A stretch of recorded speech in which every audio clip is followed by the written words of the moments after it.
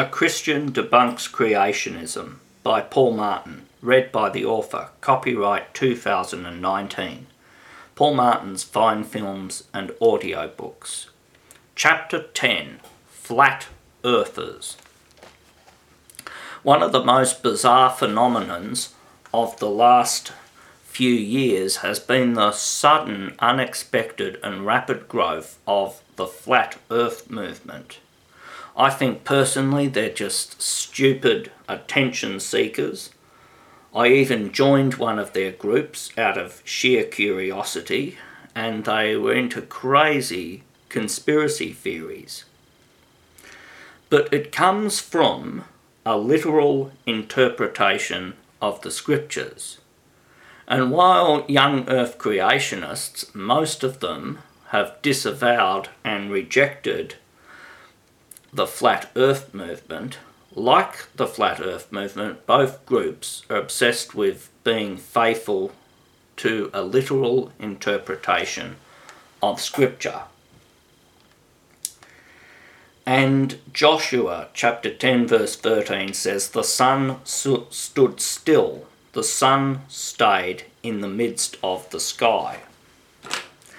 And Ecclesiastes chapter 1 verse 5 says, "The sun also rises and the sun goes down and hurries to its place where it rises." And so the scripture talks figuratively about the earth, poetically. It's not a science book. But if you read it as a science book, you're going to run into problems. And Martin Luther, in his table talk, June the 4th, 1539, said, "People gave ear to an upstart astrologer who strove to show that the earth revolves, not the heavens or the firmament, the sun and the moon. The fool wishes to reverse the entire science of astronomy, but sacred scripture tells us that Joshua commanded the sun to stand still and not the earth." Another text of scripture is Daniel chapter 4 verses 11 to 20, and it's an apocalyptic vision. But it tells about a tree that became so big and tall that it could be seen all over the earth. And I explained to a creationist, this is talking about a flat earth because that was how ancient people understood the world. And he tried to argue, no, it's referring to a round earth. And he said it must have been a tree that covered the top half of the earth. And I said, well, that still wouldn't be seen from Antarctica. And he said, well, maybe it had branches that were hanging down so low that they could be seen in Antarctica. And I laughed and said, well, then it wouldn't be a tree that would be seen all over the earth. It would be a tree that was covering most of the earth. And I said the context is talking about a tree that could be seen from a far off distance. And most of the world had this geocentric view. I've quoted Martin Luther, but John Calvin did as well. And John Calvin wrote in his sermon on 1 Corinthians 10, 19 to 24, and this is quoted from Calvini Opera Selecta Corpus Reformatorium, volume 49, 677. John Calvin said, "We will see some who are so deranged, not only in religion, but who in all things reveal their monstrous nature, that they will say that the sun does not move, and that it is the earth which shifts and turns. When we see such minds, we must indeed confess that the devil possesses them, and that God sets them before us as mirrors in order to keep us in his fear." And that's a pretty crazy, fanatical thing said by John Calvin. But it was not just the Protestants who were guilty of that. We in the Catholic Church were also guilty of believing that geocentric view. Now, it was the generally accepted view in those days, but it led to conflict with Galileo. There's actually a lot of myths about Galileo. I've heard people say that Galileo was executed or that he was put in a dungeon. Neither of them are even remotely true. Galileo was actually a very caustic and conflictive person who ran into a lot of clashes with other scientists. He wasn't very good at winning friends and influencing people. And he's believed to have invented the first telescope. That's also a myth. It was made in the Netherlands.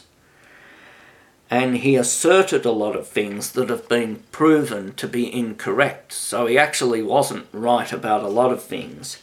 He rejected Kepler's notion that the moon was the cause of tides in the ocean. We know from science today that Kepler was right in that.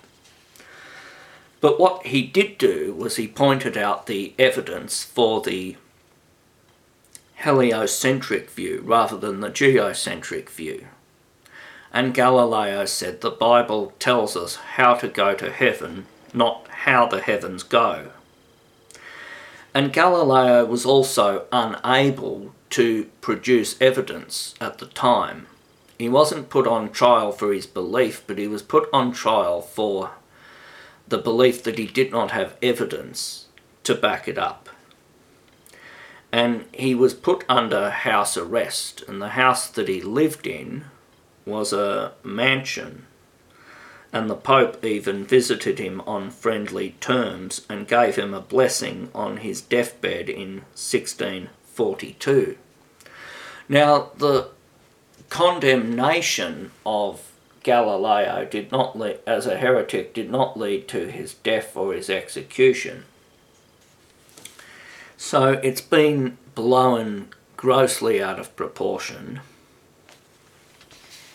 But by 1741, the Catholic Church affirmed the heliocentric view.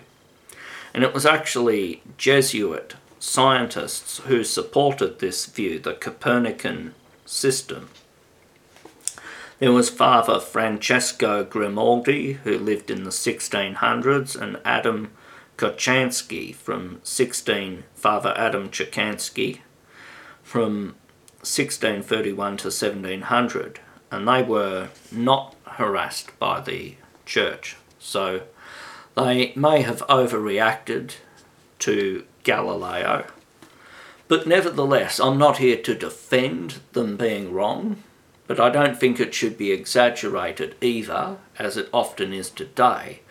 But it should be a lesson from the errors of Calvin, Luther, and the church that condemned Galileo, that as Christians we can often misread the Bible, and we can have a mistaken notion of what it's meaning when it was not meant to be written as a science book. Well, my friends, now we have reached the conclusion of our book, A Christian Debunks Creationism. We've looked at the history of evolution. We've looked at whether or not the Bible teaches creationism. We've looked at the age of the universe and then the evidence for evolution. We've examined the question of intelligent design, and then whether or not Noah's flood was global, and what does the Bible teach and what does science teach. We've looked at the charlatan and unethical behaviour of many creationists, and then we've examined other secondary issues that come up in relation to creationism. Is there life in outer space? Is climate change a reality? And what about the flat earth movement? The most important message of the scripture is that God is the one who began it in the very beginning. And I'll close by reading Psalm chapter 8. Yahweh, our Lord, how majestic is your name in all the earth, who has set your glory above the heavens. From the lips of babes and infants you have established strength because of your adversaries, that you might silence the enemy and the avenger. When I consider your heavens, the work of your fingers, the moon and the stars which you have ordained. What is man, that you think of him? The Son of Man, that you care for him? For you have made him a little lower than God, and crowned him with glory and honour. You make him ruler over the works of your hands. You have put all things under his feet, all sheep and oxen, yes, and the animals of the field, the birds of the sky, the fish of the sea, and whatever passes through the paths of the seas. Yahweh our Lord, how majestic is your name in all the earth.